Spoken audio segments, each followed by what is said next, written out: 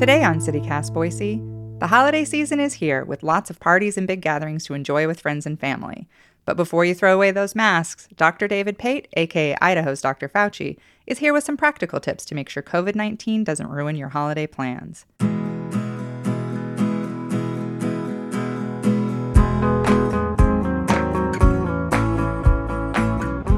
It's Monday, November 14th, 2022. I'm Emma Arnold, and this is CityCast Boise.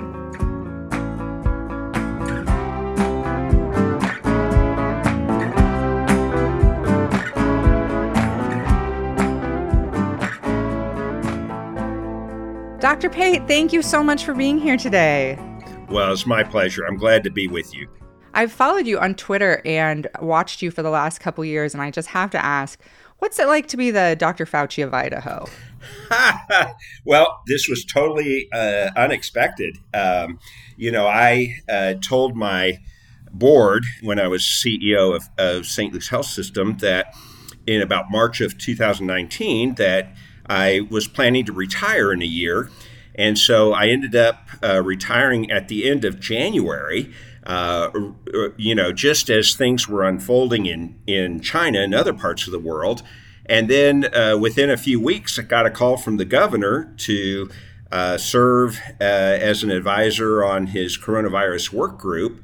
And that just really changed the whole trajectory, as well as did the pandemic. So I didn't plan for or expect any of this. And in fact, I was planning on taking a number of trips with my wife, and we ended up having to cancel all of those because of the pandemic.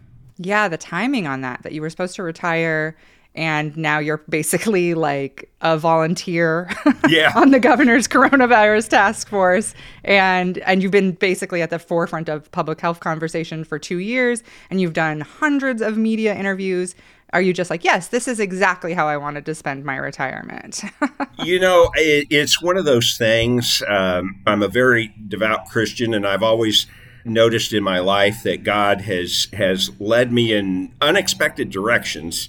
And certainly I was not expecting this. I thought I was going to retire in peace and quiet. And in fact, my wife reminds me constantly, you're supposed to be retired because I ended up, especially in 2020, with all the media interviews, the work on the coronavirus work group, just trying to keep up with the literature that was coming out about the virus and the disease, because we didn't know too many answers back then. I probably was putting in more hours a week on COVID than I had been used to working as the CEO of St. Luke's Health System.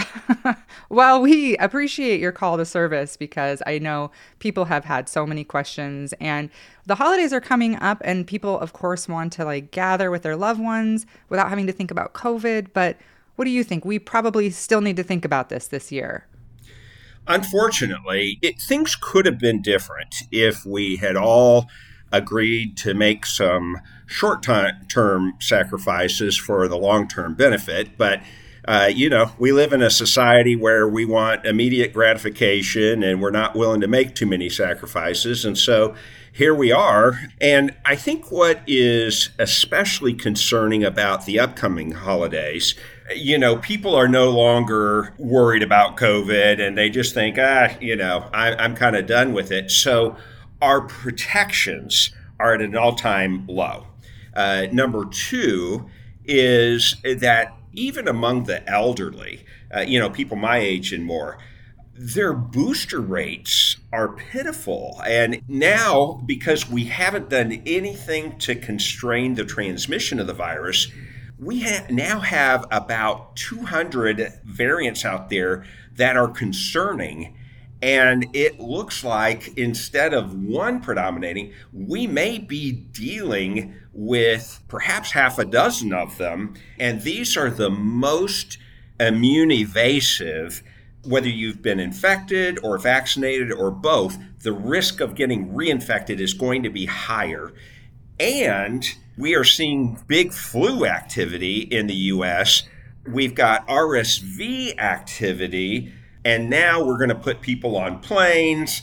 We're going to have families getting together with these elderly. Yeah, no masks in schools right now. Yeah, so we're going to have all this happening. And I don't know what's going to happen, but I am concerned. So I have two kids in high school one kid in junior high, one kid in high school, one kid in college. And I think about, for young people, especially how crappy this last couple of years have been. I think of like my 19-year-old and his friends who are like starting their college careers, trying to make friends, trying to date, trying to have fun, find a partner.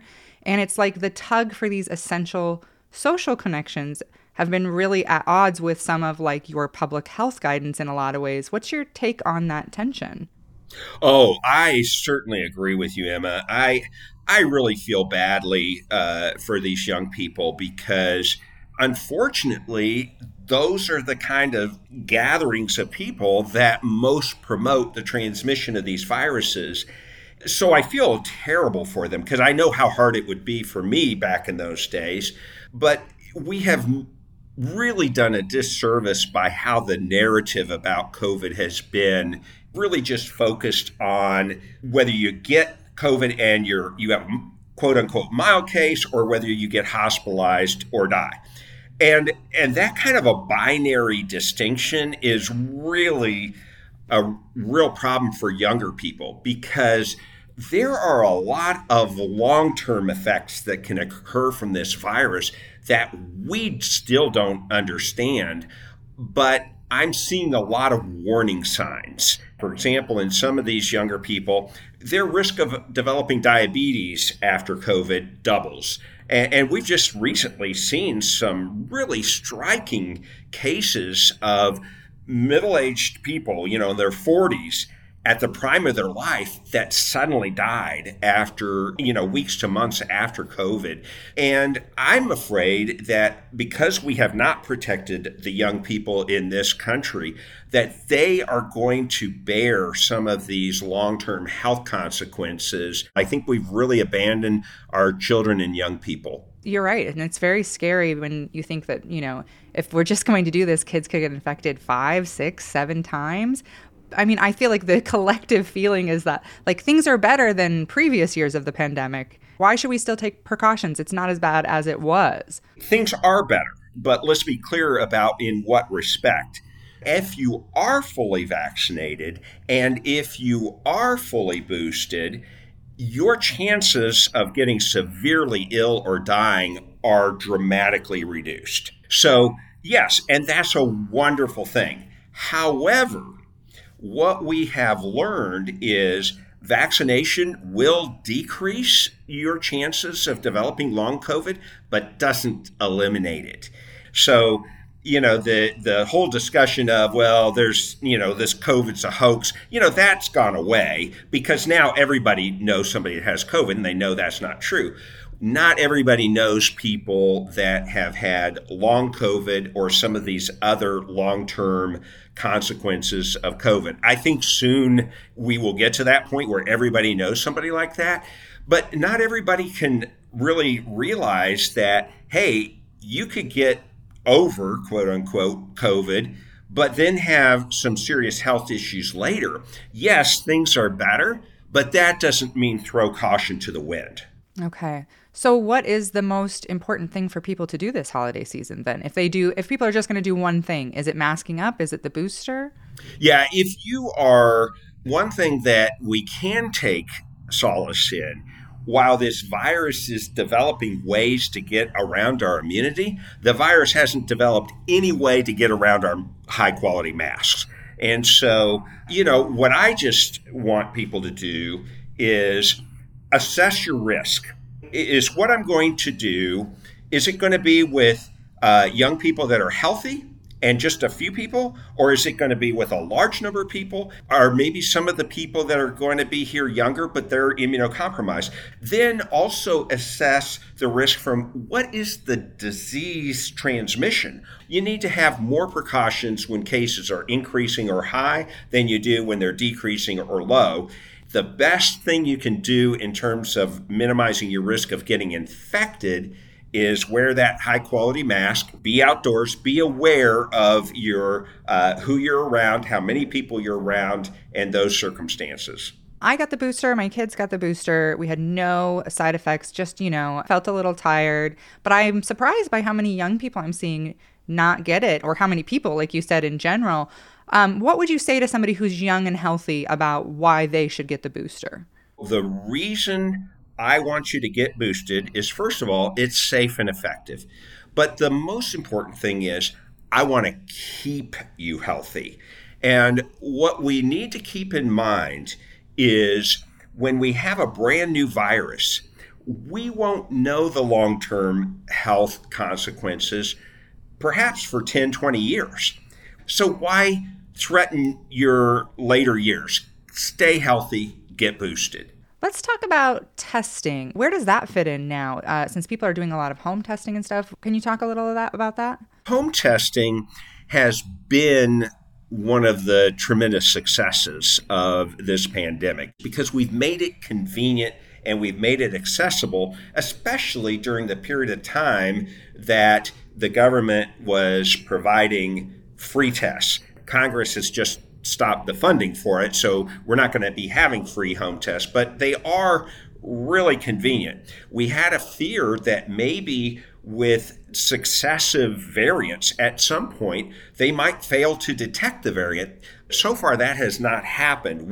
They still work, but it would actually be a good way for determining when people can safely go back to work or go back to other settings, because when your test is negative, those people almost never transmit the virus to anybody else. And so instead of maybe going by the 5-day thing, people should at home test until they're negative before they go back to work or school. I think most of us that have more knowledge or expertise about this, have always thought the 5-day rule was ridiculous. When that 5-day rule was implemented, because you remember early on in the pandemic, we said, if you're infected, stay home 2 weeks. If you're exposed, stay home 10 days. And it was right as Omicron, kind of right after Delta and right as Omicron was coming, that the CDC changed the guidance.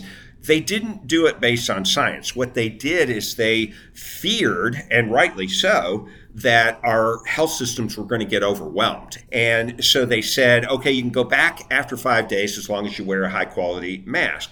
Well, what happened was then everybody applied it to the general population and say, yeah, you can go back to work or whatever after 5 days. So this was really a misstep and a overgeneralization of advice that wasn't even based on science. I think most of us agree a much better approach would be, as you just suggested, Emma, tell people if you have been infected, stay home until you are testing negative for a couple days, then you can go back and it would be much more safe. Wow. Well, great advice. And I hope people follow that. I know a lot of people who have said, oh, I'm on day 5. I'm pretty sure I got COVID in Denver from someone who said, oh, don't worry, I'm on day 5. And I was like, oh, no. So yeah, back up from that person. Yeah. Oh, no. Yeah. Oh, great. Well, I wanted to ask you, so you have been attacked a lot for your views on public health, but today I would rather hear about some of the good things you've heard from people in Boise and other parts of the state. Can you tell us a good story that's come from you being such a public figure in the last 3 years? Yeah, and Emma, you and I were talking about, how tough social media can be. And with social media, there's a lot of good, but there's also a lot of bad. And part of the bad is that people can say things on social media they would never say to your face. I think the good news story is I hear from so many people, like what you just told me, that have thanked me. And so in my daily living, whether it's phone calls or notes or people I might pass outdoors, that they say, oh, thank you so much. And that's really been the encouragement that's kept me going, is to realize that whatever you're reading on social media, that probably only reflects a very small but vocal part of the community. Maintain your perspective. know that that's not representative, and know that there are lots of people out there that if you are saying good things, speaking the truth, and setting a good example, that they're really appreciative. That's the good news.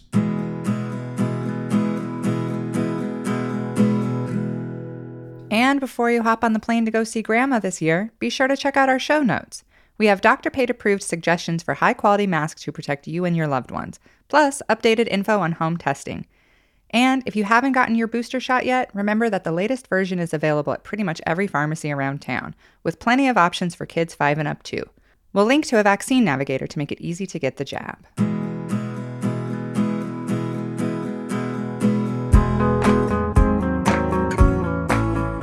That's all for today here on CityCast Boise. Be sure to subscribe to our Hey Boise newsletter where we keep tabs on public health and other community news. We'll be back tomorrow morning with more stories from around the city. Bye!